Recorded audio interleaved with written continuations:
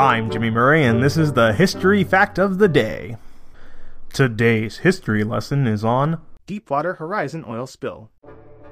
The Deepwater Horizon oil spill is also called the BP oil spill, the Gulf of Mexico oil spill, or the Macondo blowout. It was an oil spill in the Gulf of Mexico, the largest marine oil spill in history. The spill was caused by an oil gusher when the drilling machines exploded on April 20, 2010. The explosion killed 11 workers and injured 17 people. The spill damaged animal and plant habitats as well as the Gulf's fishing and tourism businesses. Scientists also found oil underwater that could not be seen from the top. People worked to protect hundreds of miles of beaches, wetlands, and estuaries along the northern Gulf Coast. The U.S.